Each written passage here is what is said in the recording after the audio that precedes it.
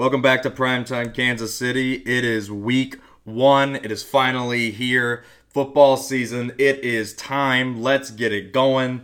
For those that are new to the program, every week we do a lock of the week in the NFL where each three of us, me, Josh, and John, will pick one line, either the favorite or the dog, and we pick which one we like. It can be as little as a 1-point spread. It can be as high as a 20-point spread. It doesn't matter for lock of the week.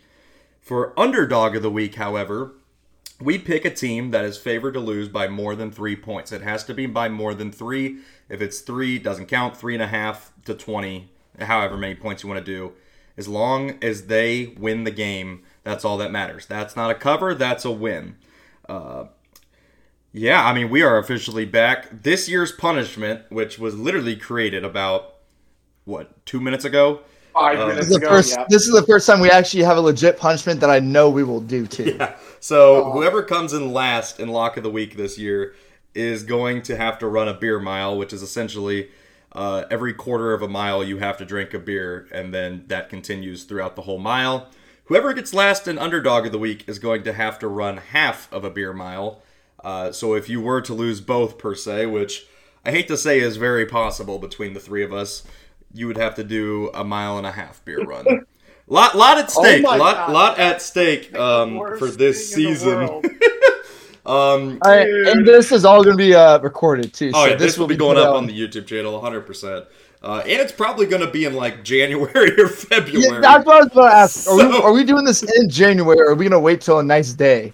It's going to be fucking cold. So we are doing it in January. I think that'd be even funnier. Drinking a cold beer in the cold would be so ass. What? Are we extending through the playoffs like usual? We'll extend through the division. Yes. We're extending through the divisional round. Once we get to conference championship, it's over. All right. None of us are going to be home then. Like, that's the thing. That's true. For the conference championship, I'm going to be home. assuming one of the yeah, but no, that's what I'm saying. Like, I probably won't be home. Fine, we can do regular season. We can just do regular season. Shut the hell up, Josh. John, don't act like you're gonna win. We can create a separate. We can create a separate punishment for the playoffs. I was thinking, how about that? Yeah, punishment. We'll do. I think we did overs in like underdogs or some shit like that. We'll do that, and that'll be its own punishment. Okay. Enough yip yapping. It's time to get to it. Start throwing punishments out. That's great. Let's get to it. Week 1, Thursday night football. Lions at Chiefs. We are recording this about 4 p.m. Central Time on a Tuesday. Kelce got a hyperextended knee earlier this morning, the severity of which we're not sure. They've done an MRI. He is probably not going to play on Thursday, which is honestly not the worry right now. I'm more worried about going forward. But that's noteworthy because this morning, the line was Chiefs minus 6.5. As of right now, it is Chiefs minus 5. Oh, crap. And by the way, last year I won, so we are starting the year off with me going first, John second, Jackson third. Next week we will go off of what? Won't we go off of worst record? I think we'll go. Yeah, worst gets to go first, but for this week, best gets to go first. I'm staying away from this line. I don't know this line because I know it's going to move. Like if Kelce plays, it's going to move, and it'll be a good pick to have. But if Kelce doesn't play, then I don't know if I trust Chiefs minus 5.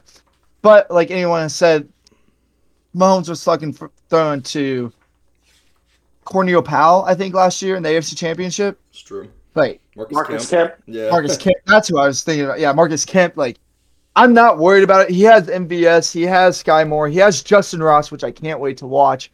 I'm gonna go Chiefs, but if I had to pick a line right now, Lions plus 5 is kind of appetizing. But I'm not going to. I'm not picking it. Now, this is where we're back to the part where I decide whether or not I want to piss you guys off. Because what? It's if you pick the Chiefs minus 5, they never win. It's going to immediately be, we're going to lose. Yep. We're going to lose. Yep. All right. Oh, the stakes are high this year. You have to really think shit through. I really hope John gets both. I'm praying he gets both. All right. Fuck it. Chiefs minus 5 just for the lulz. I hope you lose by 1 game this year. I really do. Lock of the week, and I don't think Kelsey's going to play. I think everybody kind of agrees on that. When an injury is quote unquote uncertain, it's usually kind of scary because there's no reason for them to downplay the possibility of Kelce playing in this game. I think he'll definitely be out. Having said that, as someone that did just yell at people for relying too much on trends earlier this morning, Patrick Mahomes in week 1 is ridiculously good. The defending Super Bowl champions are something like 14-4 in week 1 in the last 18 years or something. So, that. And it's a healthy Patrick Mahomes. Offense is going to be shifted up a little bit, so maybe they can catch the Lions off guard. But I really don't hate the Chiefs -5 against a team that I don't consider to be a real Super Bowl contender. So that, and for the ability to make you guys think we're going to lose, I like this pick as lock of the week. Chiefs -5. Okay, I'm not gonna lie. I honestly, coming into this week, was really considering doing Detroit +6.5 as my lock. Now that it's down to 5, though, I do not feel good about it. I do think the Chiefs win this game, but this number is just, like Josh was kind of saying, I just don't trust this number at all. And I don't want to pick it now, and then they announce Kelsey's out, and it goes down to 3. I don't know if it would move that drastically, but you get what I'm saying. I don't want to not get the number at its best value. So I'm just going to pass on the number here, but I think it's going to be an entertaining game, but I do think the Chiefs, I'd probably give Kansas City the edge by a field goal. I'm feeling a 27-24 type performance. But no Chris Jones and no Travis Kelce is going to be weird. If that is the case, which it is, that is trending towards that. That's going to be the case. It's trending towards that. I mean, it doesn't look... There's about a 0% chance that Chris Jones is there, so we'll have to see about the Kelce part. All right, moving into the Sunday slate. We'll go into the noon slate first. We have one double-digit line this week. The Texans are visiting the Baltimore Ravens. The Ravens are 10-point home favorites. Yeah, Ravens. I don't trust it. I could see the Texans, for some odd reason, keeping it within single digits. And I could also see the Ravens winning by 17, so therefore I'm not going to pick it. Yeah, I think this is a line worth staying away from. Obviously going to go with the Ravens because it's the Texans, but we'll see what the Texans have. I think this is a good little test. A nice barometer where they can put up a performance that makes people optimistic without winning. I think it's a good opportunity for them to do that. So we'll see how it plays out on Sunday. Yeah, this is a line. Again, I hate these types of numbers. This is not college football. Winning by 10 points is not common in the NFL. Games are decided mostly by one possession. I think Baltimore wins this one comfortably, though. I just will not touch a line this big in week 1. I don't know. If this game was later in the season, maybe Houston would be more competitive, but I mean, you're talking CJ Stroud's first game as a pro on the road at Baltimore, a defense that once Raquan Smith got traded to Baltimore last year was one of the top 10, top 5 best units in the NFL, according to EPA metrics. So, tough break for the kid this week. I like Baltimore comfortably. Next game, very interesting game. Cincinnati Bengals at Cleveland Browns. The Bengals are 2.5-point road favorites. Yeah, this was a game I was kind of looking at, wanting to maybe pick for lock of the week, but I chose rather not to, just because, yeah, we know Joe Burrow, he's going to play, but at what capacity? I mean, I know he's going to play the full game, but is it going to be the Joe Burrow we all know? Deshaun Watson, at the same time, he's had a full year. He finally got, I think he's going to be this is going to be a different Browns team, and I think that's kind of why the line's at -2.5, because no one really knows what to expect from this game. I'm going to go Bengals, but I think it's going to be close. I wouldn't be opposed to picking Browns if it was +3.5, but give me Bengals. Yeah, before I impulse picked the Chiefs -5, I had Bengals -2.5 as my circled lock of the week. But honestly, I'm glad I don't have to cheer for the Bengals, even though they are playing the nasty man. Yeah, I'll take the Bengals to win. I don't think Burrow's going to play, and I don't think it's necessarily going to be too big of a problem. They've still got a really outstanding defense and receiving core, and we'll see how their O-line play goes year over year. It was certainly lacking in the postseason last year, but they had some injuries. So I think they've got enough to get by even without Joe Burrow. I don't even know the name of the guy playing backup. But I think if you're going to have a time for a backup QB to start a game, I think this is the best time. He's had a lot of time to be the first-string quarterback in practice. So he's kind of had the preparation that a starter would have. And whoever this mystery man is that's playing, because I don't remember his name, it's some white dude, I know that. I think he'll have enough in the tank to beat what was a lackluster Browns team from last season. Ian Rappaport just tweeted, Travis Kelce's status is in doubt for Thursday night's opener versus the Lions, but sources tell him and Tom Pelissero it is not believed to be a long-term injury, and they'll wait for the swelling to go down and go from there. Thank God. That is fine with me. Gigantic, it appears to be a gigantic break for Kansas City. If he has to miss 2 to 4 weeks, the Chiefs will live through that. They need him in January. So it appears great news for now. We kind of expected, like we were just saying, for him not to play Thursday. But it looks as if these reports are accurate, which Ian Rappaport's pretty good, that Kelce avoided something catastrophic. Yep. That was a concern. I mean, look, you said you guaranteed it'd be a torn ACL before we got. I was jinxing it. I was pulling a Jaws. Yes, I'm aware. All right. I'm mainly just saying I was afraid of the possibility of that when you hear a guy walked off, because that's like kind of a classic blue ball of, he walked off, he's fine, and then it's like, he tore his ACL. Yeah. Glad that didn't happen. I think with that, if Kelce can be back by October 1st for Jets Monday Night Football, I think I would be okay with that. You'll live with that, yeah. I mean, I don't care. That would mean he missed the first 3 weeks. That's what people were saying. It'll be like football, Detroit and Jacksonville will not be easy teams to beat without Kelce. Chicago week 3 would be a breeze regardless if Kelce plays. So yeah, that week 4 game. But again, there's no sense in rushing him back. Just see where it's at. Yeah, and the thing is too, once you get past the Jets, then you play the Vikings, and I feel like we could. But I think you guys mentioned it. If we don't have Kelce, we need fucking Chris Jones. We need help somewhere. Like, we can't have both of them out.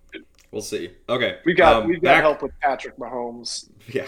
Back to the slate of games. We were on Browns-Bengals. I actually like Cleveland to win this game. Not to be a typical Chiefs fan just hating on the Bengals. That's not why I'm picking this. But Joe Burrow only has beaten the Browns one time in his career. It was last year versus a rusty Deshaun Watson. And it was in Cincinnati. It was in Cincinnati. I was going to say, because remember last year on Halloween, the Browns kicked the shit out of the Bengals. And the Browns have just owned Burrow for some reason at this point. I expect this to be a game that Burrow is a little rusty. And the Browns win. Now, I'm not going to pick any lines here. If this was 3.5, it would for sure be my underdog. I think Josh said that. But yeah, I like Cleveland to win this one and start out 1-0 at home. Next game, Tampa Bay Buccaneers at Minnesota Vikings. Vikings are 6-point favorites. Give me the Vikings. I really don't have a lot on this game. I think if it was maybe -4.5, I would take Vikings, but the -6 kind of scares me. I am going to go with the cheeky underdog of the week with this one. Look, you guys heard me on the last podcast. I picked the Vikings to get 3rd in the NFC North. I have them being a dog shit wreck. And all of the luckiness that they had last year comes back to bite them or doesn't come around for them. Not bite them. I can't punish them. And yeah, I've got them losing to a very lackluster Buccaneers team. I think we get some false Baker Mayfield hype because that's pretty common. I feel like there's usually one quarterback that gets everybody going for no reason. And I think that is going to be the week 1 Buccaneers. I don't hate the Vikings, but I made too many takes that the Vikings are going to suck that I have to cheer against them now. So that's cool. But I don't know. I'm just not a huge Kirk believer. And I think a lot of people mistook liking Kirk Cousins in a documentary with him being an actually good quarterback. I'm feeling the Buccaneers in this one. Yeah, I'm going to go Minnesota. I'm not a Tampa Bay believer at all this year. I think that they'll end up being probably a top 5 worst team in the NFL. I could be wrong, but I like Minnesota in this one, even though I'm not high on Minnesota this year. I'll take the Vikings to win this one at home. If it was in Tampa, I might, be a little more interested in taking the Buccaneers, but or if it was at 7 p.m. Yeah. The noon is throwing the. Yeah. I can't believe you just went against noon Kirk Cousins. How dare you? Let's go on to the next noon game. One that I actually probably will be. I mean, I'll be watching Red Zone, but I'm actually really interested to watch this one. Titans at Saints. Saints are 3-point favorites. Yeah, I'm not interested to watch this at all. Give me the Titans. I think the Titans can actually pull off the upset. I don't know. The Saints team they don't have AK, Alvin Kamara for the first 4 games. Michael Thomas is coming back. Who knows how long he's going to play before he breaks his pussy. And I don't know. This Titans team is interesting. They have D-Hop. They got Ryan Tannehill. They got Derrick Henry. I mean, they have the pieces that they need. I think the Titans get it done in New Orleans. Yeah, I like this pick as well. I think people kind of forget how consistent the Titans are. They almost made the playoffs last year with the absolute ridiculous quarterback saga that they went through. And they have Tannehill back healthy now and added DeAndre Hopkins. I'm not sure what's gone down on the other side of the ball, really, but I think they are a sneaky potential playoff team this year, believe it or not. Maybe even overtaking the favorites in their division, the Jaguars. It would not shock me. So I will go ahead and take the Titans. I think they can be all right. I think they can play some scrappy Mike Vrabel football and get some results this season. I like the New Orleans Saints in this one. I think the Saints have a fantastic defense, and the addition of Derek Carr should make them the clear favorite in the NFC South. I think you talk about the Titans receiving corps. Oh my God, is it terrible. Like, Treylon Burks is a good young receiver, and he's like, I'm not going to take anything away from him. But outside of that, I mean, you've got Hopkins who the hell knows? Like, who the hell knows what DeAndre Hopkins will look like at this age? I can't imagine he's going to look anything close to what he did in his Houston Texans days.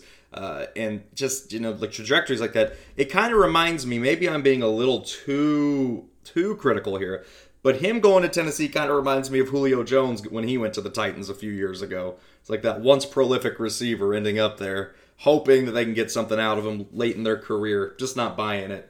I like New Orleans in this one. Superdome's a tough place to play. But I do think it'll be, like I said, I'm excited to watch this one. I'm excited to see how New Orleans looks. Next game, another one I'm actually pretty excited to watch. Panthers at Falcons. Falcons are 3.5-point home favorites. What'd you say? Panthers at Falcons. Falcons are 3.5-point favorites. I thought you said Panthers are 3.5. No. I was like, no, mine says Falcons. This game, I actually agree. I am very interested to see how Bryce Young looks. I think you have to look at Carolina and be like, they have weapons. They have some weapons. They have Adam Thielen. They have another wide receiver that I can't think of right now. It's not going to come to my head. I don't know. Chenault. Yeah, okay, maybe they don't. But yes. I don't know the names out there. Yeah, no, this Falcons offense, though, on the other hand, I don't really know what to expect from them. I mean, Desmond Ridder, I'm assuming, is getting the start, and he really didn't look that great for them towards the end of last year. But he got a full year of getting one reps, first team reps. So with that being said, I'm taking Falcons, but Panthers plus 3.5. Yeah, I was tempted to do underdog. Oh, sorry, John. I was going to say. I completely had a brain fart. Go ahead. No, I'm going to take the Falcons. I don't think there's you said you were excited to watch this game. I will not be checking out a single minute of it. We'll see. I do like the Falcons, though. I think that they have an outside chance to come for that division.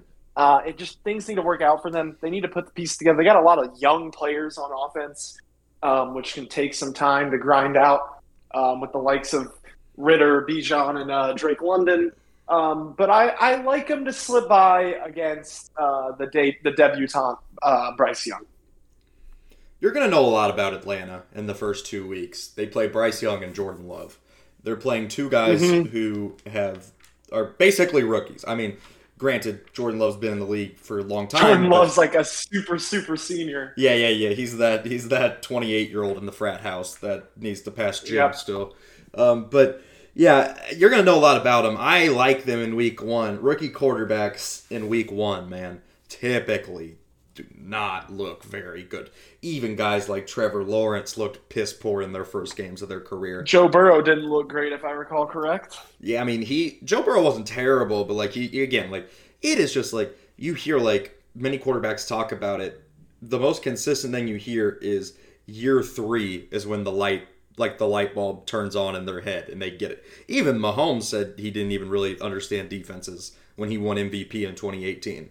So I like Atlanta to win this one. They have a lot of offensive firepower. As long as Ritter this year, I felt like this for this game and this year, as long as Ritter doesn't lose them games, they can be a pretty solid team fighting for a wild card spot this year. As long as he doesn't make the boneheaded Jameis Winston type plays, I think Atlanta's in a position they could win 8-9 games this year, sneak in as a wild card.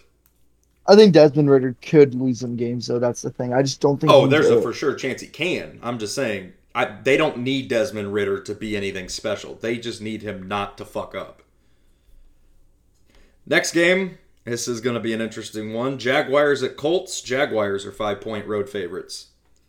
Yep. 5-point road favorites don't give a fuck. Jaguars -5, lock of the week. I don't know. I just think this Colts team is just going to be dog shit. So, with that being said, I'm taking Jaguars -5. Trevor Lawrence, I'm buying all the Jaguars stock right now. Calvin Ridley, Christian Kirk, Travis Etienne, Trevor Lawrence. That offense is going to be fucking insane. Yeah, you know something, too, is this was a game I looked at, and when I heard Josh was going first, I kind of thought it might be gone, too, because I think this is probably the best pick on the board.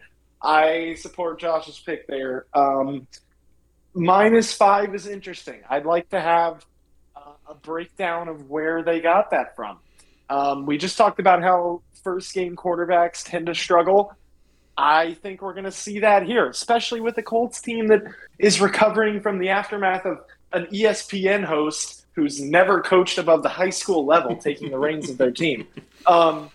So, yeah, as it stands, I really am low on the Colts. I'm an Anthony Richardson fan, but I think if there's anybody that's going to take some time for us to think he's not a fool, because I really think coming out people are going to clown on Anthony Richardson the same way they kind of did on Josh Allen when he first came to the league. I think they're kind of in a similar boat here. I think it's going to be a rough day for the Colts against the team that is a well-oiled machine, really finished last season hot and almost stole one at Arrowhead.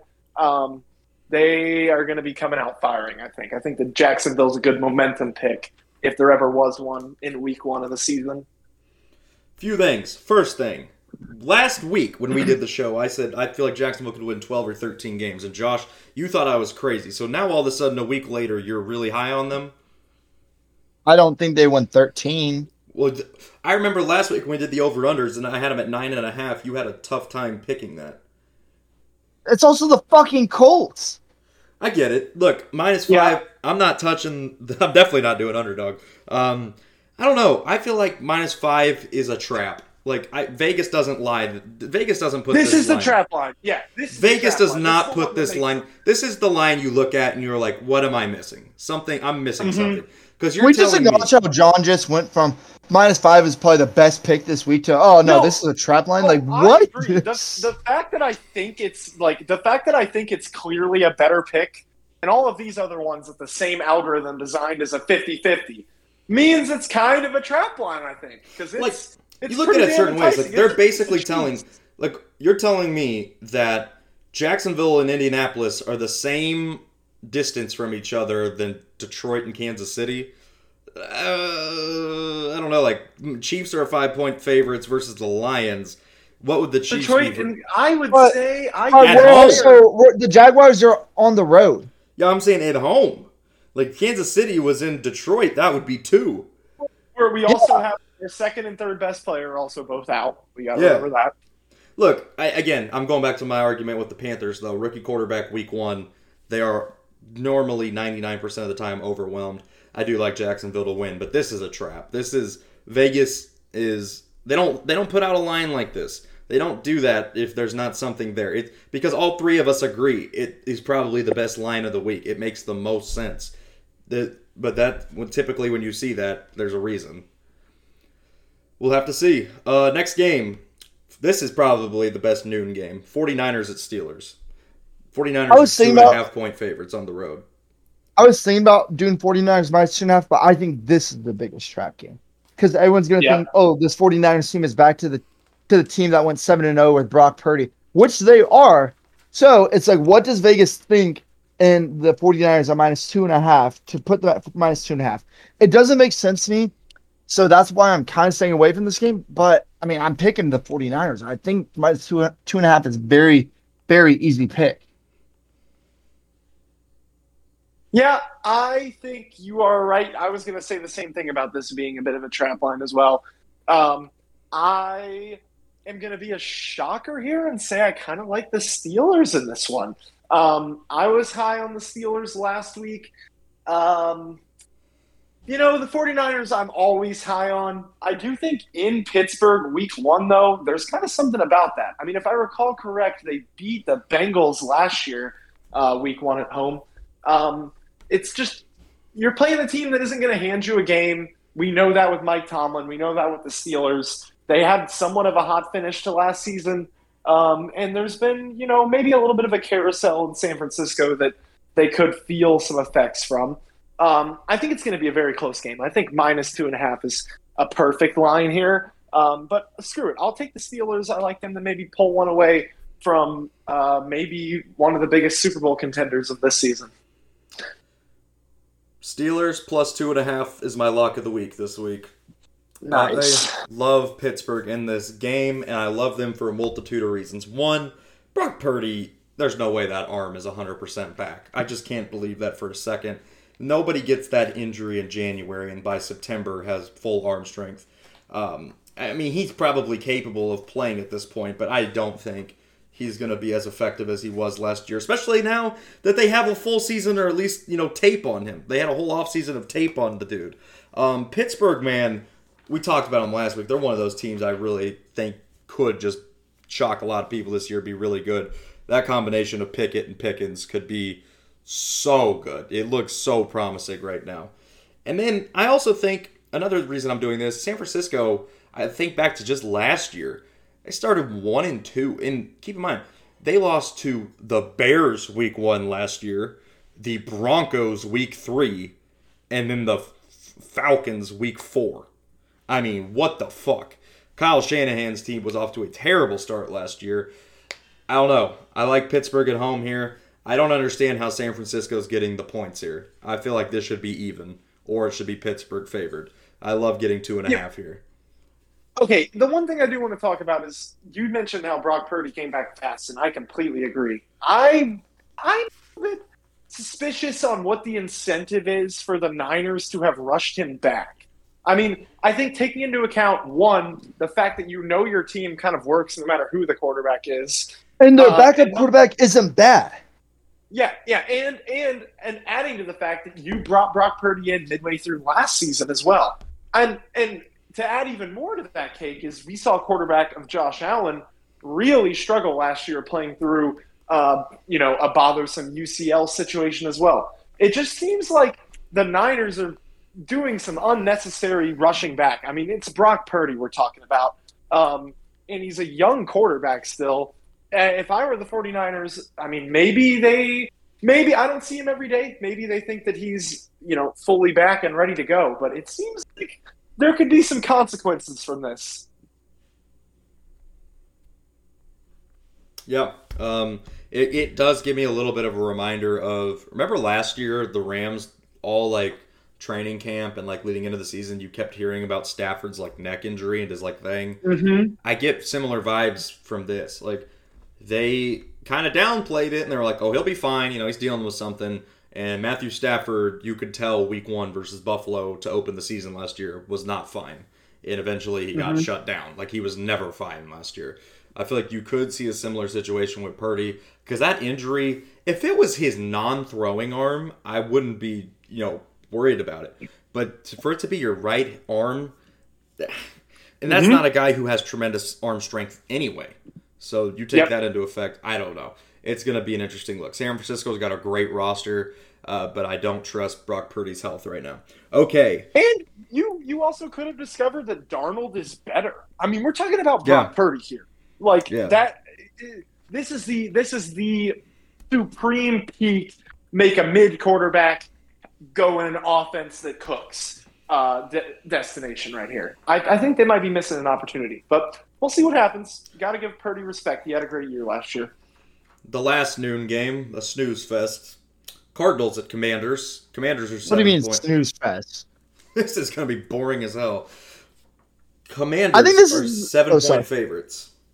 Yeah, no, I think this is the perfect game for the Commanders to get back into the thing. But in all honesty, I think this is a perfect opportunity. You get to see what Eric Bieniemy really has done with this team, and it's not against a hard team, so you're not going to get all these critics on you. I mean, if they lose, the shit's going to hit the fan. But I don't think they lose. I'm taking Commanders, but I'm really interested to see how Sam Howell looks, and I'm interested to see how this Commanders Eric Bieniemy offense looks like. Chase Young is healthy also, too, by the way, right? Yeah, he's going to play. He's just on contract year, so they declined his 5th-year option. Yeah. I like the Commanders, hopefully to be the football team once again, because I think that's better than the Commanders. I think Commanders is a shit name. But yeah, I'll take them just because the Cardinals are the top-of-the-line front-runners for the number 1 overall pick, i.e. Caleb Williams, this coming year. You never know. There could be incentives coming down from the top, the Miami Dolphins method here, where it's kind of like, hey, let's not win this game. I think that the Commanders will cruise, and there might even be a little bit of a hype train, even though they're beating what I think is the consensus dud of the NFL this year. Yeah, I mean, I'm taking the Commanders to win. I mean, we don't even know who the Cardinals quarterback is going to be this game, and it's either Dobbs. And who I like Dobbs. Don't get Dobbs. They announced it? No, but it's Dobbs. I wouldn't be so sure. Clayton Tune's been there all off season. Josh Dobbs showed up about 2 weeks ago. But yeah, either way, Commanders have to win this game. And I'm gonna say it. If Sam Howell does not look good in this game, that is a gigantic red flag. I'm not saying that it's over for him, but if you can't produce against this joke of a defense, of this joke of a team, I'm going to have question marks. I'm going to start asking questions. Yeah. Let's see how it goes, man. On to the afternoon slate, and I'm so happy. This is maybe such a minimal thing, but there are no 3:05 games this week. They all start at 3:25. Maybe that's just me, but I hate the 3:05. Just everyone start at the same fucking time. I like the 3:05 because, I love the 3:05. No, because the noon game bleeds into the 3:05 game. Exactly. So there's no stopping. There's no stop in the middle of the games. I don't mind a 10-minute stop. Yeah. Just give me 10, 15 minutes. I could maybe have to go to the store and re-up on beer or some shit. I don't know. Just give me some time. I will say this. The first 5 weeks of the season are always my favorite because that's whenever the schedule is the fullest. The fullest. And once week 15 hits and there's no buys anymore. I think the afternoon slate's actually looking really interesting. Let's start with the AFC West. Raiders at Broncos. The Broncos are 3.5-point favorites in Sean Payton's debut with them. Yeah, I would like the Broncos in this game. I was kind of teeter-tottering on the Raiders underdog of the week, but I'm not going to pick it. I think the star power that the Broncos have and their coaching staff and players are just a little bit more than the Raiders. And it's in Denver, so I'm going to take Broncos. I'll take the Broncos for sure. I was high on the Broncos last week. I think that was the team I was predominantly above you guys on. I think it'll be a good opponent to start the year against because their head coach is an absolute doofus. And their quarterback's Jimmy Garoppolo. So not a ton more I'm going to have to say about that. I'll take the Broncos to maybe start a turnaround year, as much as I don't want to say it. Yeah, I'm taking Denver. Not really going to go into it. It's a tough place to play. Though the Raiders have won there recently. I mean, that was one team Josh McDaniels did beat last year. Actually, they swept the Broncos last year. That's not saying much. Denver was a joke.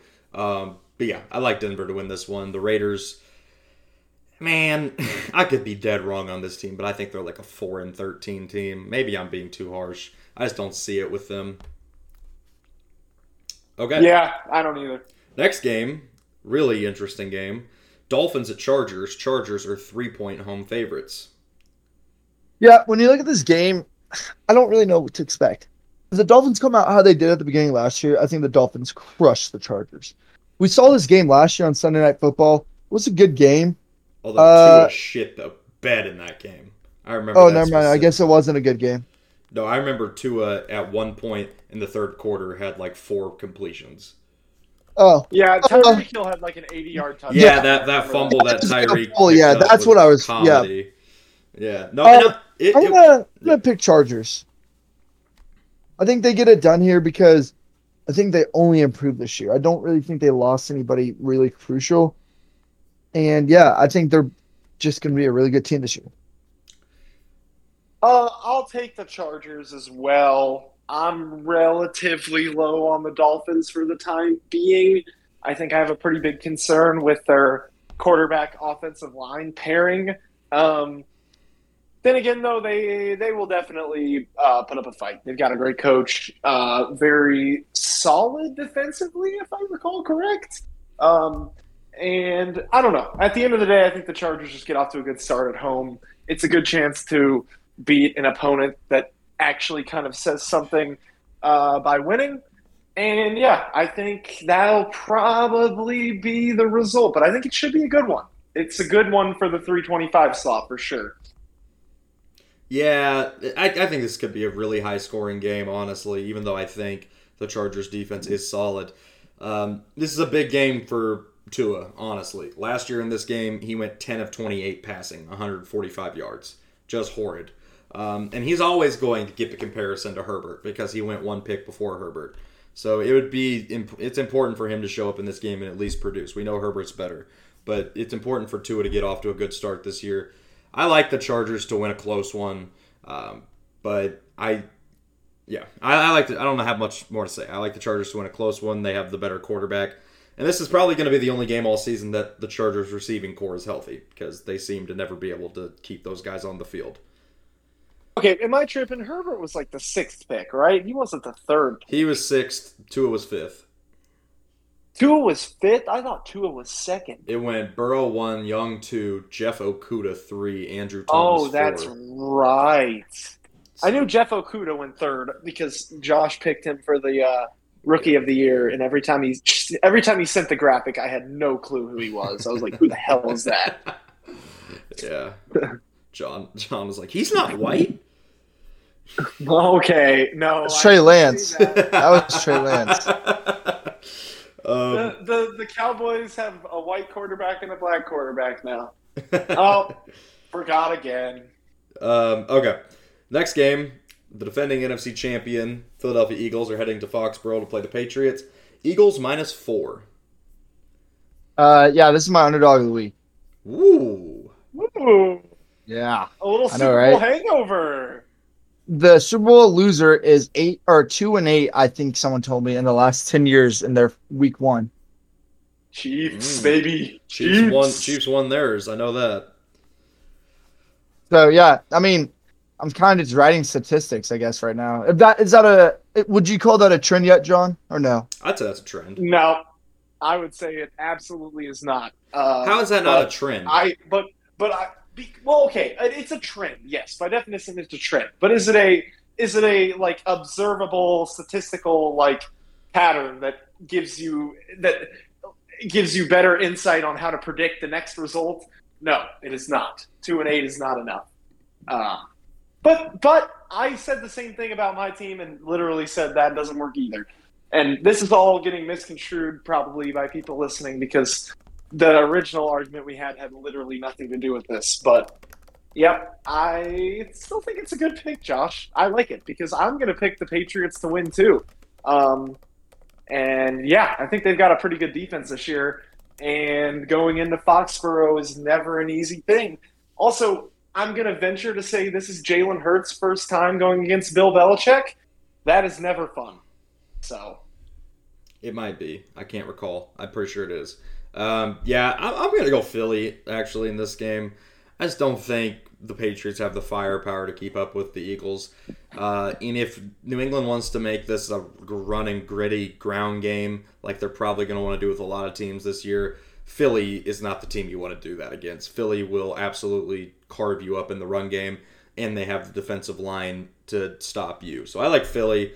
It's a fair line at 4, I think. People are probably going to be like, only 4? But I think that's a fair line.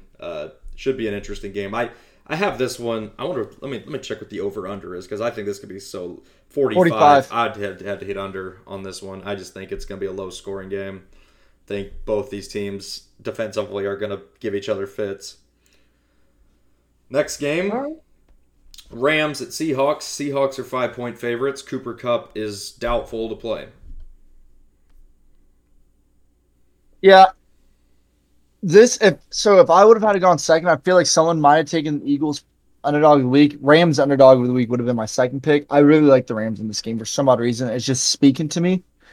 I can't really tell you why, but everyone is healthy on the team now, and I think this is going to be a different Rams team than people are expecting. I think their over-under for 6.5 wins is the easiest pick this year. That's like my number one pick this year is over 6.5 wins, and I think they get it started here in week 1. I will take the Rams as well here, actually, if that's who you picked. Maybe I'm confusing this here. But anyway, I am not a Seahawks believer this season. So everything's based off that right now. I think they kind of overperformed themselves last year. And, I mean, they did add Jackson Smith and Jigba, which is definitely going to help. But at the end of the day, I think this will be a close one, a bit of an upper mid-off right here. And the Rams slip by in Matthew Stafford's return.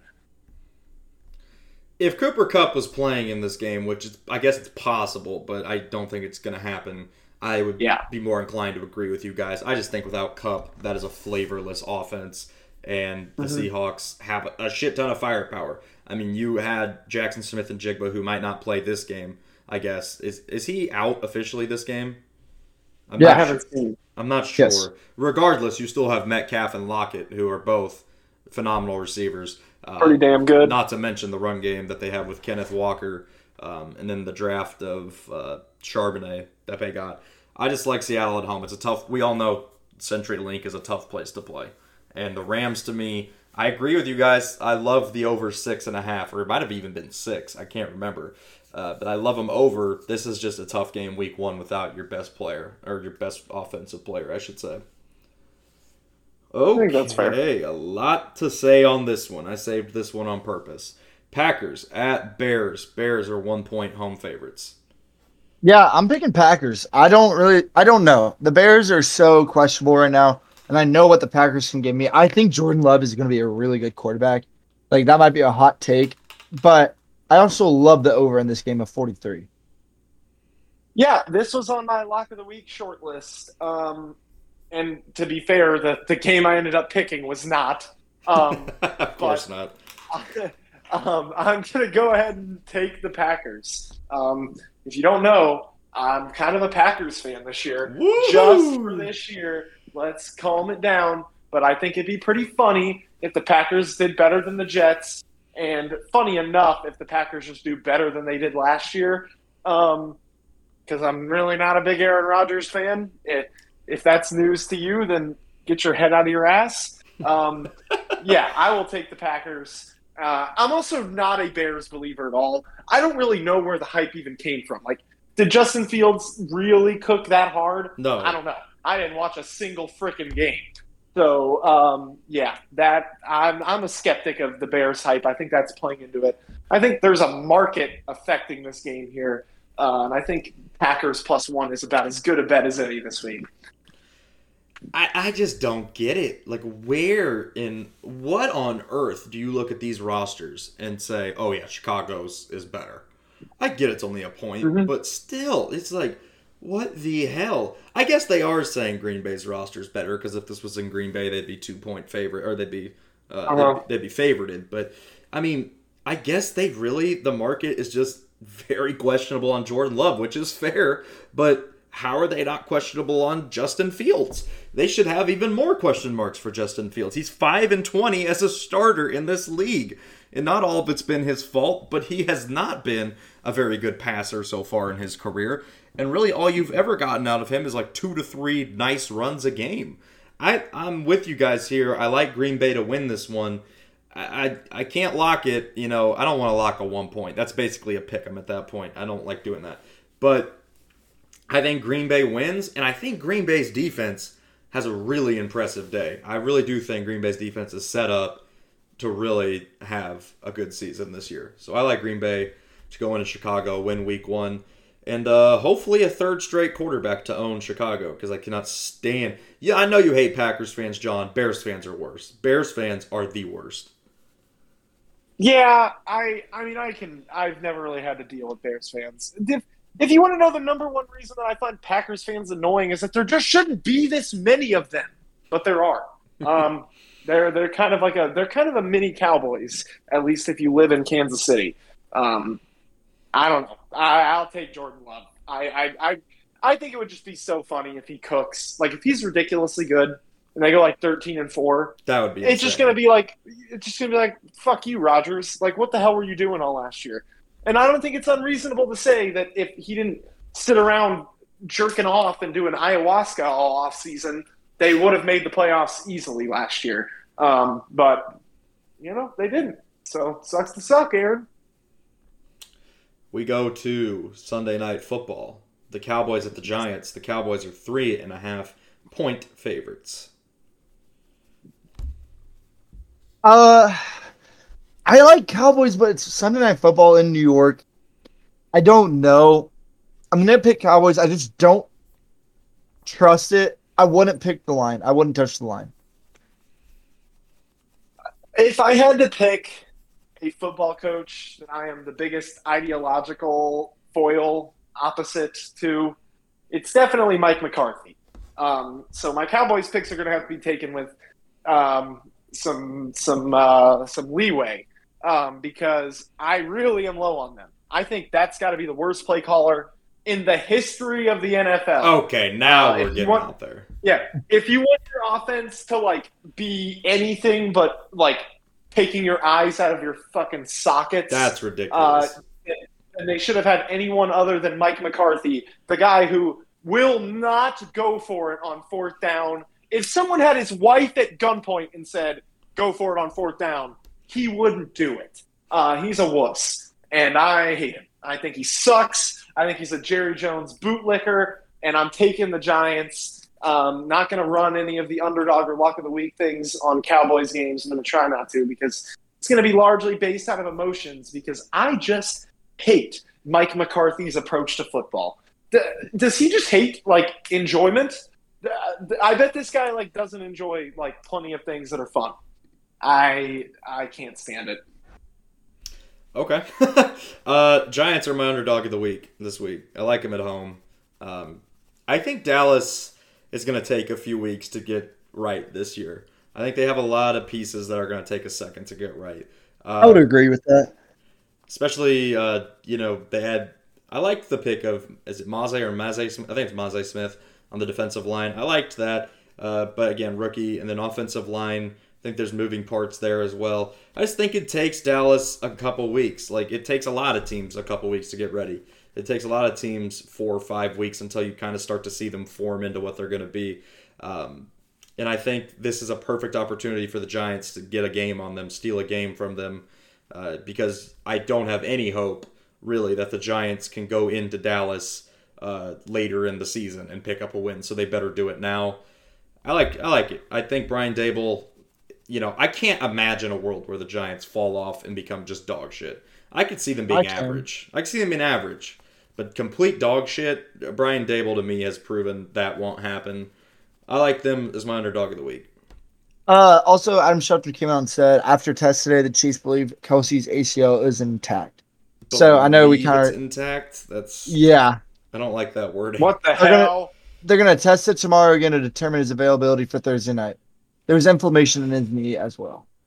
Okay. I don't like that one as much. That one I don't like. But okay. And someone put in quotes. We think he's got an ACL. Pretty sure. We'll let you know tomorrow if he's playing. It's week 1. Just don't play Kelce. Yeah. Okay. Monday Night Football, the first Monday night game of the year, is a great one. The best game of the week. It's so poetic. They put Rodgers' first game in New York on 9/11. It is so poetic. The way, Jesus. Well, do you not know the story of that, Josh? No. He asked John. I'm sure you know this. John's not listening. Sorry, what's the question? The Rodgers 9/11 thing.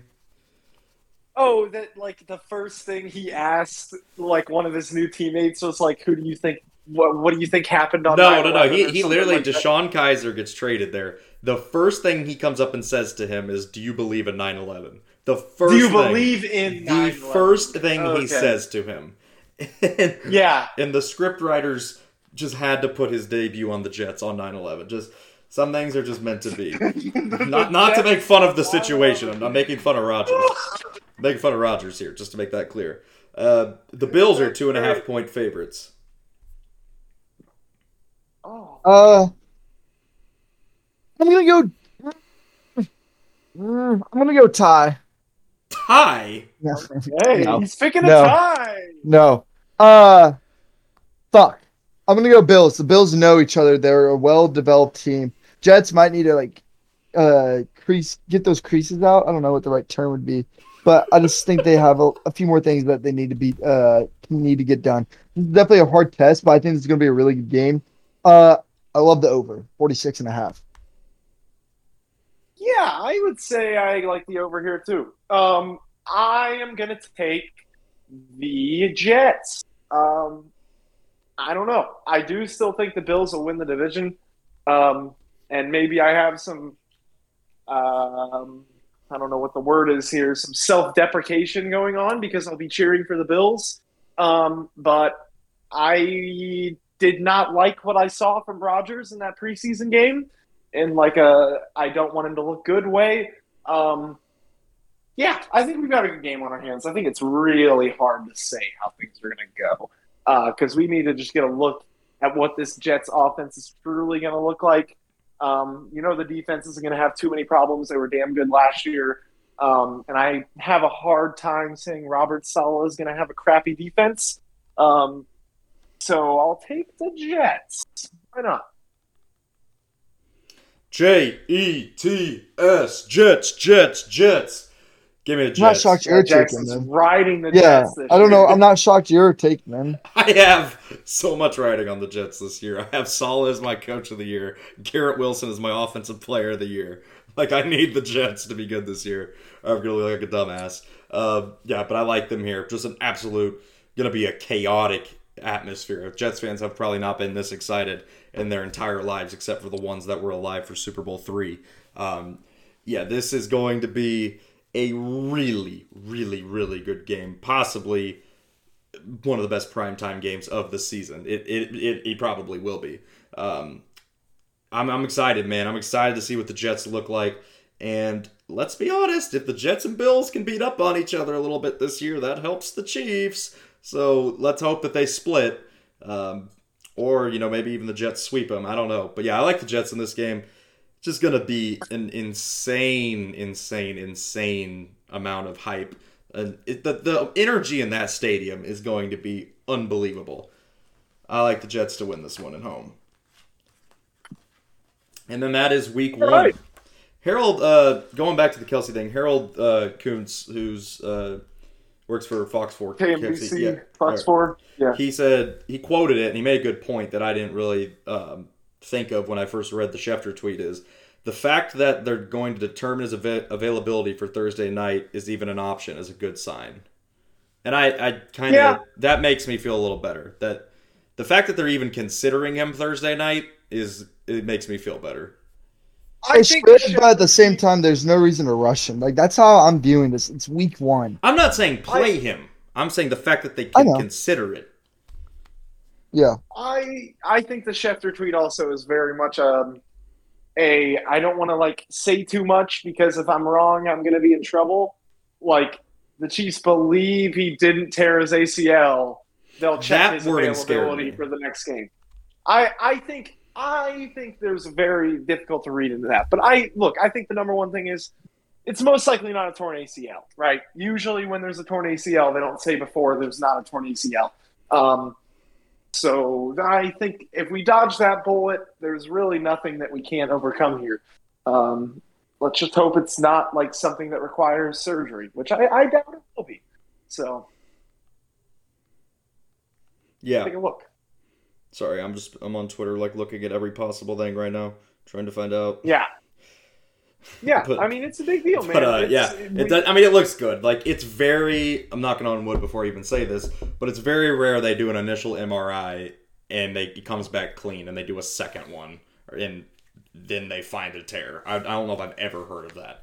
So, well, maybe they just, is there anything above an MRI that they can look in? That's usually not with an ACL tear. That's typically what they do. Yeah.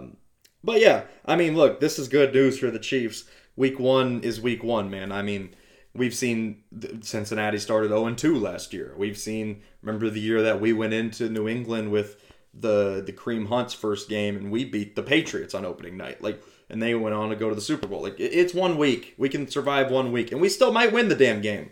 I mean, John has us locking it in at 5, so I mean, we might just even win this game. Mahomes is 2-0 in his career when Kelce doesn't play, I believe. So there's a little bit of reverse logic going in here too, because I kind of think a lot of times I've taken Chiefs lock when it's like a game everyone's confident in, and it's burned me. So now I'll just lock them when everybody's down on it, and it'll work too.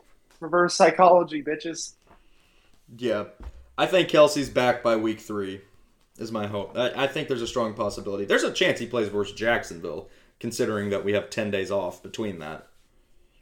So we'll just have to. I think we'll see what we hear more tomorrow. I think that's the biggest step here. It's hard from what I'm reading, basically, they're just going to have to see if the swelling goes down.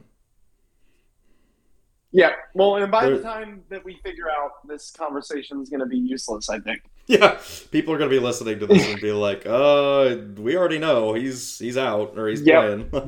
So, but that's the part of not going live, man. We can't really control that. Okay, let's hit on a few other things before we end today's episode. We don't have to talk about them, but I do want to shout out Cole Reagan's Pitcher of the Month in August. Fucking unbelievable, bro. That guy has just been... What the hell? Is it bad I didn't even know who he was until 2 starts ago, because that's how much attention I pay to the Royals right now? A lot of people on Royals Twitter like to call him Coke Reagans because the Royals account accidentally tweeted that, and the memes are pretty good about that. Yeah, no, he's a stud. Like, I tweeted something out yesterday on the account. Like, that move might have saved JJ's job. Like, other than that, what does he have to hang his hat on? Like that, and Aroldis Chapman is kind of blown up with the Rangers. Who would have thought a 35-year-old reliever wouldn't have kept up the thing he had? I do want to talk about, do we think Matt is back next year? Yeah. I mean, do we think next year is his last chance? I don't think you can blame Quattro for shit. What are you going to blame him for? Like, you gave him... Okay, and that's what I was trying to make sure you guys were going to say the same thing. The only person you could justifiably fire, I think, is... Well, there's more than one, but you could definitely fire JJ if you wanted to, because it's not like this is his first year in the organization. But even then, I think JJ, not to be a Royals apologist, because I never am, but like the Cole Reagans move looks great so far. The Nelson Velasquez move, when he traded Quaz, that looks solid so far. And like, we'll see. I mean, he hasn't had a lot of time to do much. And like we talked about, sometimes it has to get worse before it gets better. Next year will be very telling.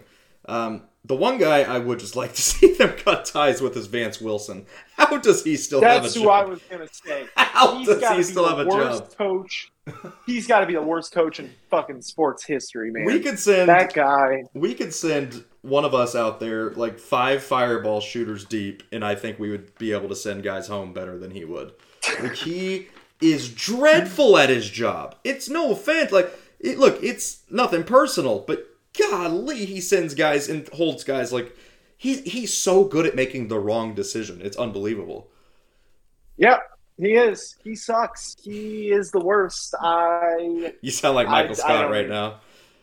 Yeah, no. He's the worst. I can't use too many adjectives for him, man. He has – I think I said it before this year where I was like, if there's one thing that, like, needs to get people to, like, understand the Royals might be just as terrible is the fact that Vance Wilson's still here. Like, that is what you do when you are a loser organization is you have a guy that's proven to be incompetent time and time again, and there's no consequences. He's just allowed to keep doing it. And it blows my mind. It's really a mess. It's terrible. I have no words because, like I said, I haven't. You have not been paying attention at all this season. The best pitcher in baseball. Well, I mean, it makes it hard whenever you can't even fucking watch them. Like, if I had to watch fucking trash, I would, but I can't even because it's not offered. And I'm not going to go out of my way to fucking watch the Royals unless they're good, you know? I'm not trying to sound like a bandwagon. I'm not a bandwagon. I just know there's no reason to go out of my way. I don't think you can fault a single Royals fan for hanging the hat up this year. I mean, it's just fucking terrible. And it's in the year where bad baseball's been the most bearable to watch because of the pitch clock. And even then, it's just a constant stream of it's the worst season in franchise history by a country mile. It's not even close. Like which should not have been possible. Like, but regardless, I'm not getting into them. I'm not even talking about them. Another thing we're going to note on, Mizzou won 35-10 over South Dakota. I know John was not too high on them. He was at the game. They play Middle Tennessee this week. Any thoughts? No, I got fucked over a fucking point. Brady Cook got named starter for week 2. Sam Horn is now second string. There was never a quarterback competition, let's be honest. Yeah, well, especially if fucking Elijah Drinkwitz only gives you 5 throws. Like, that's some fucking bullshit. And then the bitch had the nerve to come on, and he's like, well, Brady got us 28 points, and Sam got us 7. Because you let him throw 5 fucking passes. Yeah, fuck you, Eli. You literally, oh, god damn it, you cost me my bet. Okay, so we're pissed off about the bet. I'm gonna give no. I'm pissed still over about Sam Horn not giving enough opportunity. I'm sorry. I don't think there's really been many head coaches that are just so like fucking insufferable to listen to them talk. Like hearing Eli Drinkwitz speak is like nails on a chalkboard to me. You guys remember the Eli Drinkwitz impression that I did all that time back? Yeah. It was so wildly inaccurate. Like, the new thing is just like, oh, I'm Eli Drinkwitz, and I want Sam Horn to have sex with my daughter when she's of age. That's like, Brady it's Cook. Just crazy. Or Brady Cook, whatever. Big difference. The attempt to make us think that there was a quarterback competition, then to literally I know we've all said it, but literally let Sam throw the ball 5 times, and then come on after and be like, oh, we evaluated tonight, and Brady Cook clearly performed better. Yeah. It's just like, dude, do you think we don't have eyes? Like, it's just insane. And then he has the gall. I don't know if you saw the next press conference where he was like, I'm not worried about public perception, what they say on social media, on TV, on the radio. He's like, we're all keeping it in here. And it's like, buddy, there are millions of people watching this shit, and I'm inclined to think that most of them are smarter than you. Did you guys see the meme? It was like, you guys know the Stewie Griffin meme where he keeps running into the shit that he gets afraid of? Wide receiver scream over and over again. Yeah. What the fuck? You know how I am about football. That is lame as hell. Especially when you have Luther Burden, who is going to go to the NFL and do big things. Or at least go to the NFL, which is a big deal when you're a college wide receiver. We're throwing wide receiver screens, man. We really haven't formulated a way for it to be better than this. It sucks ass. Like, is Kirby Moore even doing anything? Because that looked like an Elijah Drinkwitz complete game. What I said is, if you deep faked Mizzou and whatever Louisiana Tech, the team we played last year, if you deep faked Louisiana Tech's jerseys onto South Dakota, I would have told you I was watching last year's season opener. It was the exact same thing. The defense was dominant, and the offense was an absolute snooze fest. And we punted on 4th and inches at midfield. That was so funny. That is so lame. I don't care who you're playing. Never punt there. I don't care what the score is. I don't give a shit if you're up 30 points. Do not punt 4th and inches between the 45s. I don't care what side you're on. Don't punt. That blows my fucking mind. It is so frustrating. You guys know something. K-State is going to run us out of the building. They're going to run us they're going to chase us all the way to St. Louis. That is how shit we are going to look when we play against them. It's going to be worse than last year. I'm telling you. We're going to get absolutely smacked. If hard. we beat K-State, would Mizzou rush the field? Because K-State would be like 13 or 12. I mean, I think it'd be lame if we did. Like, if we beat K-State, and rush the field, that would be a bad look, I gotta say. Well, I mean, if you're predicting the ass beating that you are, then if we upset them, that would be like the equivalent of us upsetting like a big time. I mean, school. Look, I'll go ahead and say it. We're the new KU. We're the new KU. Okay, stop it. Yeah, that's what we are. Move on. I'm done with this shit. I'm done. If we need to rush the field for a simple wee-old win over K-State, then be my guest. Move on. It'll fit right in with our new KU. Hey, who's the worst team in the SEC? Who do you think? Vanderbilt. Okay, I will beg to differ. I think it is Mizzou. All right. You want to bet? I'll bet you $100. You are such a hater. Well, I'm going to get odds on that. Oh, I'm such a hater. Did you guys watch that game? It was awful. Bro, Vanderbilt beat Hawaii by 7. Dude, one of the touchdowns we scored, Brady Cook did a move in the open field to juke a guy.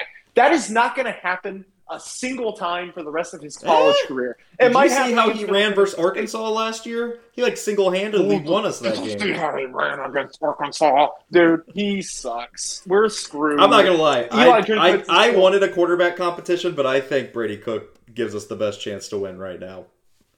Dude, then Sam Horn has to be the worst player ever, and he should transfer to Chattanooga or some bullshit. That's his level. He's playing next year. Dude, but he's going to suck. He's going to blow. All right, can we move on? If he can't outplay Brady Cook, dude, he must be We're going in fucking circles. Hate on Brady Cook, say Sam Horn sucks, then say we suck. There's no reason to keep doing this for 20 minutes. Connor Bazelak back. Did you see Bazelak's stat line this week? I did. It was 4 of 19 with 2 picks or something. Did you see? It was ridiculous. What's the McCann? What's the quarterback that we had? The other guy, T.J. McCann. Tyler Macon. Tyler Macon. He got benched. He was even worse. And then that was comedy, bro. They were and Brady Cook was behind both of these guys at one point. Let's remember that. Hey, 2020 Connor Bazelak was good. I don't care. Oh, 2020 Connor Bazelak was bot. All right. I don't know what to say, John. You just every time we start talking Mizzou, I can't even breathe. You make me laugh. The voice of reason has to come. The voice of reason has to come around. Okay. Yeah. Okay. To remind all y'all what Mizzou football is actually. All I have to say is, Dennis, bring back Dennis. Let Dennis coach the football team. Legit. Just do that. I would love it. All right, yeah. Let's give this. Who, and nobody can repeat each other. Who was the biggest winner and loser of Week 1 in college football? Well, who's going first? Okay, I think it's pretty obvious who the biggest winner is. Yeah, Colorado. And I think it's pretty obvious. I said no repeats. So God damn it, Josh! All right, Josh took Colorado. I'll take the other obvious one in Florida State. I'll do Texas State. They were the team with the second most transfers this year behind. Texas State? They were 26-point underdogs to Baylor at Baylor, and they won 42-31. Baylor's starting quarterback got fucking hurt. I don't care. It's Texas State, dog. They put up 42 points. That has nothing to do with the quarterback. You're gonna realize, of the week. I'm not saying they're gonna compete for a fucking championship. I'm just saying. I get that, but I'm just saying they don't beat Baylor if Baylor's starting quarterback doesn't get hurt because Baylor's starting quarterback has nothing to do with them putting up 42 points. They had the He second would've most put 43. transfers in the country behind Colorado, and they went in and won outright as 26.5-point underdogs. I don't give a shit. My biggest loser is Clemson. I mean, the Holy Clemson shit. era is done. Like, Dabo's I know done. John is so happy about that. Oh, they fumbled at the goal line twice. And guess what? Dabo Swinney's arrogant ass has his own metric where he literally examines his team and gives them a score for, like, integrity and discipline. And he always explains it in the most condescending-ass Dabo Swinney way. And you know what he said about this year's team? That they are the highest scorers on his metric ever. And what did they do? They fumbled twice at the goal line. And they gave up a touchdown where they literally had the quarterback swallowed up in the backfield, and he broke a tackle and took it 40 yards to the house. I have not laughed at a football game sitting alone more in my life. I was cackling all night. I've never laughed at a football game sitting alone. Oh my God. I was literally like fucking just like cackling. Just let it. Because every time Duke scored, they cut to Dabo Swinney, and he has his freaking hands on his knees, and he's all bent over. Like, oh, I can't believe this is happening. I hate that guy. I hope they go 0-11. That'd be great. So who's your biggest loser of the week, John? Who? You want to take a big fat guess? Who? Mizzou. The University of Missouri. They won. It doesn't matter. We could have won 150 to fucking nothing, and we're still the biggest loser. That's why this shit is annoying. Move on. That's facts. We are the biggest loser. You're right, Josh. We are terrible. And Okay, Jackson. Okay, yeah. We were deprived of an opportunity. Just shut Jackson, the hell who's up. your biggest loser? Who's your biggest loser, Jackson? My biggest loser of the week, it would have been Clemson, but I'm going to have to go with South Carolina. They looked horrible against North Carolina. Their offensive line looked terrible. It was crazy. I bet you, and you know who's not their quarterback? Brady Cook. All right, shut the fuck up. I was going to say, the only part of South Carolina that looked good was Spencer Rattler. Every other part of that team looked terrible. They didn't tackle well. They had too many busted coverages. Their offensive line was terrible. But it's just what you kind of expect with Shane Beamer at this point. They always start terrible, but good God, they looked absolutely dreadful in that game. They looked like they were sleepwalking on offense at times. Not something you want to see out of a team that people had as like a sleeper SEC East team this year. All right, well... we want to know something we saw of a sleeper SEC East team. If you've got time, I'll give it to you. We don't have time. We do have time for D4 of the week before we get off. Perfect. Josh, you can go ahead if you have one. This happened to me on Friday when I was going home. My D4 of the week is when the gas pump is out of order and you don't realize it until you get out of your car. It's maybe like one of the most frustrating things ever, and it pisses me off. Like, there should be a fucking cone or something to stop you from it. But instead, all they have is just a bag over it. And it was a fucking clear bag. It wasn't even one of those yellow ones that say out of order. It was just, like, it pissed me the fuck off. All right, John. It's going one or two ways here. Okay, well, my D4 of the week is 29,866 people that have chosen to most likely move away from home and attend the shit can that is the University of Missouri Columbia. What about for basketball? I am D4 of the week. Hey, what was the last team we played in basketball? Princeton. Did we win? No. Shithole. But you just said 5 minutes ago, can Dennis be our coach? Because I can't wait for basketball to be back. Yeah, because it's still infinitely better than the guy that literally justifies not giving another guy a chance at a starting job that he's probably more qualified for because he wants him to date his daughter. All right, that's just crazy. I can't even get around my head around it. I've done enough of this though. But Mizzou, yeah, you have done enough of it.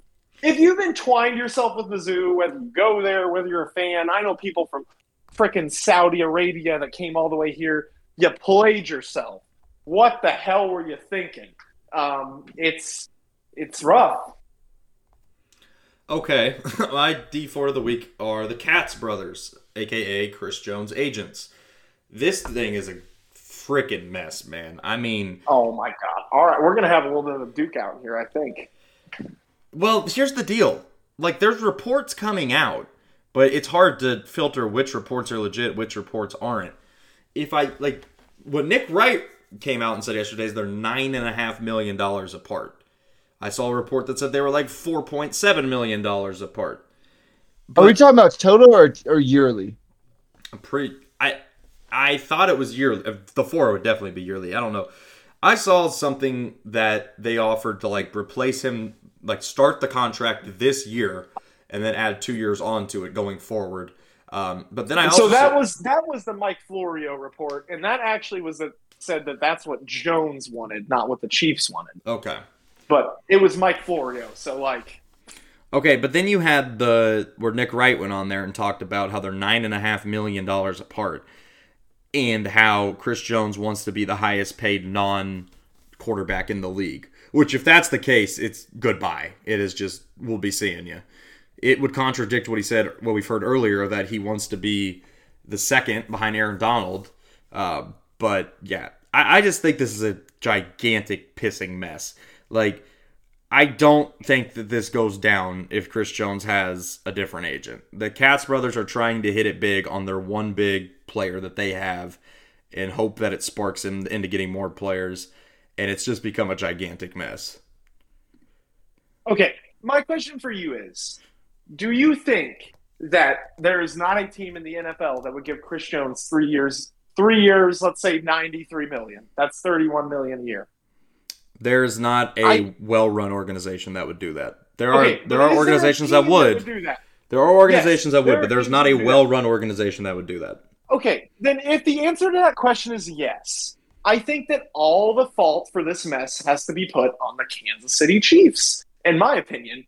And my reason for that is the Chiefs had the opportunity to trade him before the draft. That was always around. He's been under contract. It's not like we had to do the whole tag and trade charade that gets all complicated. We literally could have traded him. Now, we have known since then what he was going to ask for, did we not? And basically, our whole idea on this was that these other defensive tackles would be signed, and that would theoretically be able to help them secure a deal for Jones that pays him closer to the third highest paid defensive tackle instead of the first. But I think Chris Jones is the Chiefs are well within their rights to do that. But Chris Jones is also well within his rights to hold out to make that money. And I just think that the Chiefs have kind of played their hand poorly here. They really, I think they've known the entire time what it is Chris Jones is looking for. And I think Chris Jones knows the number he's asking for is something he'd get elsewhere. So I don't really see where the fault lies with the Chiefs. Like, you needed to decide when it was still opportune whether or not you wanted to keep him on your roster as a dead spot or trade him. We waited around thinking he would come off his pedestal, and he seems to have no intentions of doing that. And I think it's kind of become personal at this point, too. I don't think it's actually the money that matters to Chris Jones. I think he's just kind of like, well, fuck it. Like, I'm going to get what I want. It's really going on as a complicated situation. But I don't know, man. I have a tough time saying it's the Katz brothers. Like, I think the Chiefs expected Chris Jones to not hold out for one of those deals, which, look, I mean, Chiefs players have taken team-friendly deals in the past, but it's by no means an expectation, I think. And it just hasn't worked out for them. So it's interesting to see. The thing about it is, it's going to end up swinging into the Chiefs' balance anyway, because Chris Jones has to play by Week 8. I don't know if you guys have seen, but if he doesn't play before Week 8, he doesn't register a year. This contract will carry into next season. Yeah, he'll still be under contract with the Chiefs next year. Yeah. So it's a mess, man. It really is, because it's weird how far away these bases are.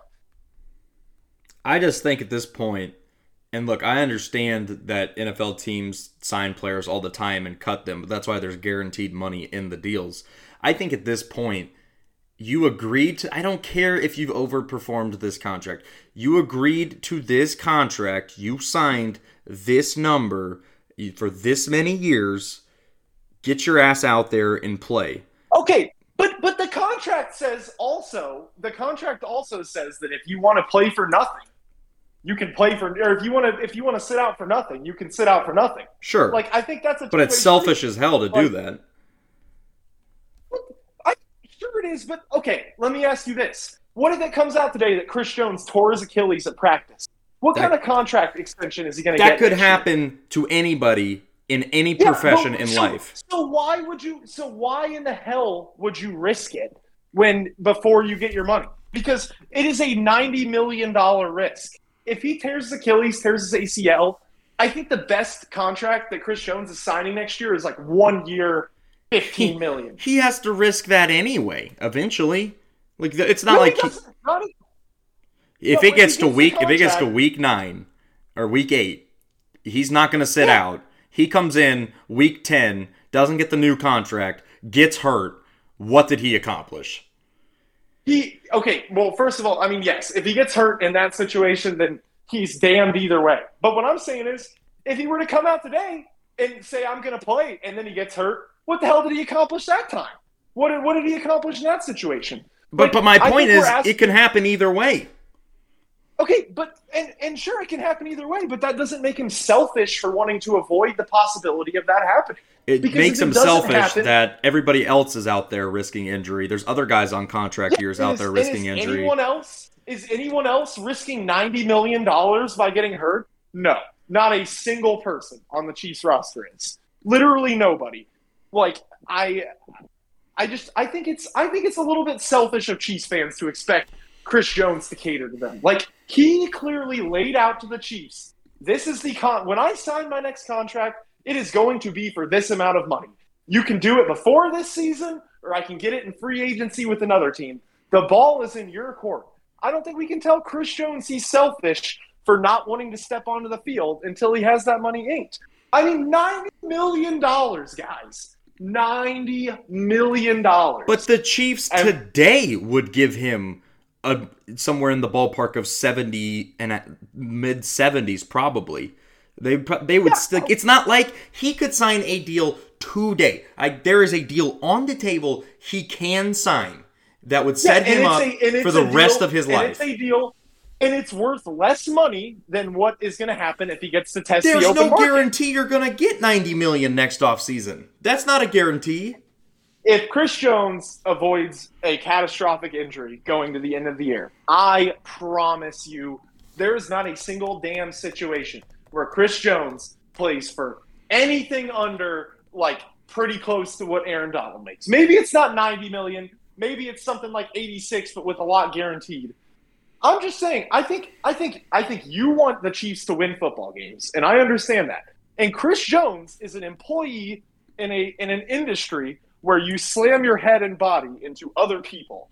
And he is saying, I want to make as much money as I possibly can for my services of slamming my head and body into other people. So who are we to say that he's selfish for making sure that he secures as much money as he can for slamming his head and body into other heads and bodies? Here's my argument, though, with this. Is that's fine and all, and I get that, and I want players to get paid. I wasn't upset when he skipped training camp. I understood that. I got it, okay? People do that all the time. What makes me upset is he agreed to a contract that would have him under contract this year. That says, but the contract nowhere says you are in violation of this contract if you choose to sit out at any point. It just says if you choose to sit out, you do not get this money. Which completely contradicts what he's trying to do. If you're trying to make more money, why would you sit out and cost yourself money? Because if you play, you can cost yourself even more money. Like, cost yourself a small amount now to gain yourself a big amount later. If he plays and gets a bad injury, or God, even if he sucks, he's not going to get the money that he's basically entitled to. Because if he hit free agency today, if the Chiefs cut him, someone would sign him for the amount of money that he is willing to sign for. So say right now, the Chiefs signed him and did the deal he wanted for 3 years, right? So he plays this year and next year. We're in the same fucking boat in 2 years, where it's going to be the last year of his contract, and he's going to do the same shit. It would be a 3-year deal, so it would be this year and 2 more years. And yeah, which is bullshit. It's a stupid fucking way to go about it. Then you're siding against a player getting his value. Then, like, I don't understand. I'm siding against a player fucking signing a contract and then in the last year saying like, well, I don't want to take any chances, so just screw this. I'm not playing. Well, then the Chiefs should have wrote in the contract that you have to give money back if you choose not to play. I mean, he is giving money back by not playing. He's not. Yeah, he is. But what's selfish about it is he's not going to play if let's say he decides to sit the whole year out, which I don't think he'll do, but like what Le'Veon Bell did, where he didn't play the whole season. Then Chris Jones fucked the team over cap salary-wise. Because they had him on the books this entire offseason. Then I'll turn the argument to you the other way. All right? Chris Jones told the Chiefs well before the draft, hey, I am going to sign for this amount of money. If you don't give me that money, I'm going to sit out. And so you have the every option in the world to trade me or have me sit out. Like, the ball is just as much as the Chiefs fucked Chris Jones just as much as Chris Jones is fucking the Chiefs. Chris Jones said, hey, I won y'all 2 Super Bowls, and I'm the second best defensive tackle in the NFL, and I'm only a little bit worse than Aaron Donald. So the next time I step on a football field, I'm going to be getting paid like that. And guess what? The contract that I signed 5 years ago said I'm completely within my rights to do that.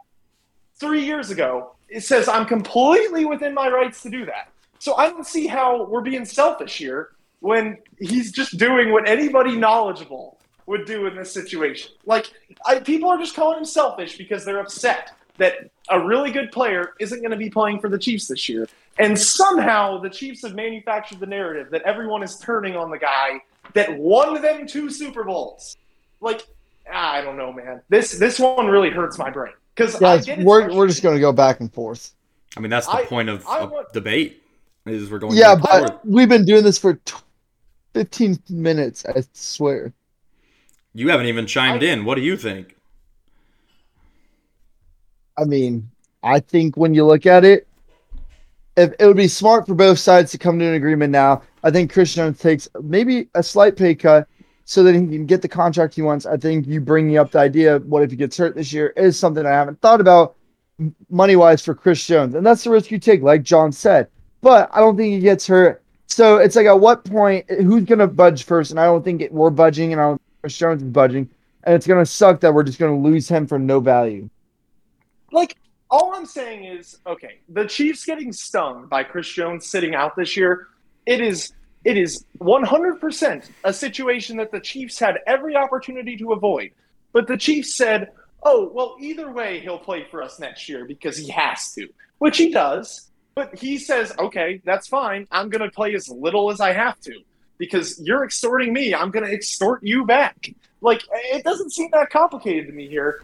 We can be frustrated Jones isn't playing. I just think the impulse to say he is fucking us is a bit much because I think maybe the Chiefs should have foreseen this coming and said, okay, he's gonna sit out and we don't want to pay him the amount that other teams will pay him. Kind of sounds like a certain Tyreek Hill. So maybe we should trade it. Like, I don't know. Or if we're not going to give him that money, we should trade it.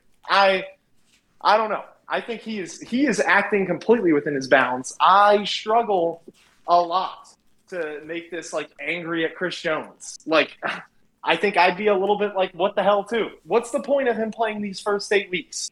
What's the point of him putting his body on the line? But what you're arguing is every single time a player gets in the last year of their contract, they should do this. They should just be like, fuck. Pretty much. Yeah. Which is bull. Like, that is going to cause a lockout. If that shit happens, the NFL will lock out again. If that continues to happen, the owners are not going to keep doing that. But I'm not saying that because when a player comes to this situation, usually there is a dialogue before the draft that says, hey, this is what I know I'm worth. I'm going to hold out for it. You can give it to me, you can trade me, or I'm going to sit. I bet these conversations happen all the fucking time. And I think finally we found one where the Chiefs were a little bit off more than they can chew and said, all right, you'll sit, whatever. We're just going to sit on it and we're going to lowball you repeatedly. Like, and Chris Jones has said, dude, I've already made $60 million. I can miss out on 20 if it means I'm going to make 90 in the next 3 years. I don't know. I just think the situation you've described does not equate to selfishness with me. It equates to maximizing your own personal value, which is what every individual employee in every field in the world should be setting out to do. If your company came to you and said, hey, we need to wait before we give you that raise we promised you, you can say, all right, I'll keep working, or you can say, all right, fuck you, I'll find another job. Like, I don't know. And the thing is, Jackson, is you are very much in the majority here. Like, I am a small voice in the Chiefs. I have to avoid certain corners of Twitter because a lot of it is just people hating on Chris Jones, which honestly bothers me. But I don't know, man. It's a situation that I don't think is going to get resolved until week 8 when Chris Jones doesn't have any choice but to play. Like, we know that's coming. All right. Well, we'll see. It's good dialogue. Glad we disagree because it's interesting to hear the other side's point of view. I like debating it. Yep. That's all we have for this week. There's no one. Go ahead. Sorry, I was just going to say there's no one taking up this. Really, no one in Chiefs media taking up this flag that I have. So I'm happy to carry water for the very small. Let's chill out on Chris Jones contingent. I also want to point something out that kind of end on a funny note. So Trey Turner, 9 months ago, signed to this day signed an agreement with the Phillies. Today he got put on the paternity list. Classic. So that man, classic. That man signed the contract and then went straight to bed. So. Just dog. You know how Dion has on the jerseys if they're the L for leader, D for dog. Yeah, that's a dog. Trey Turner, dog of the week. All right, that's all for this week's episode. We will see y'all next week for a recap and a preview of week 2. Peace.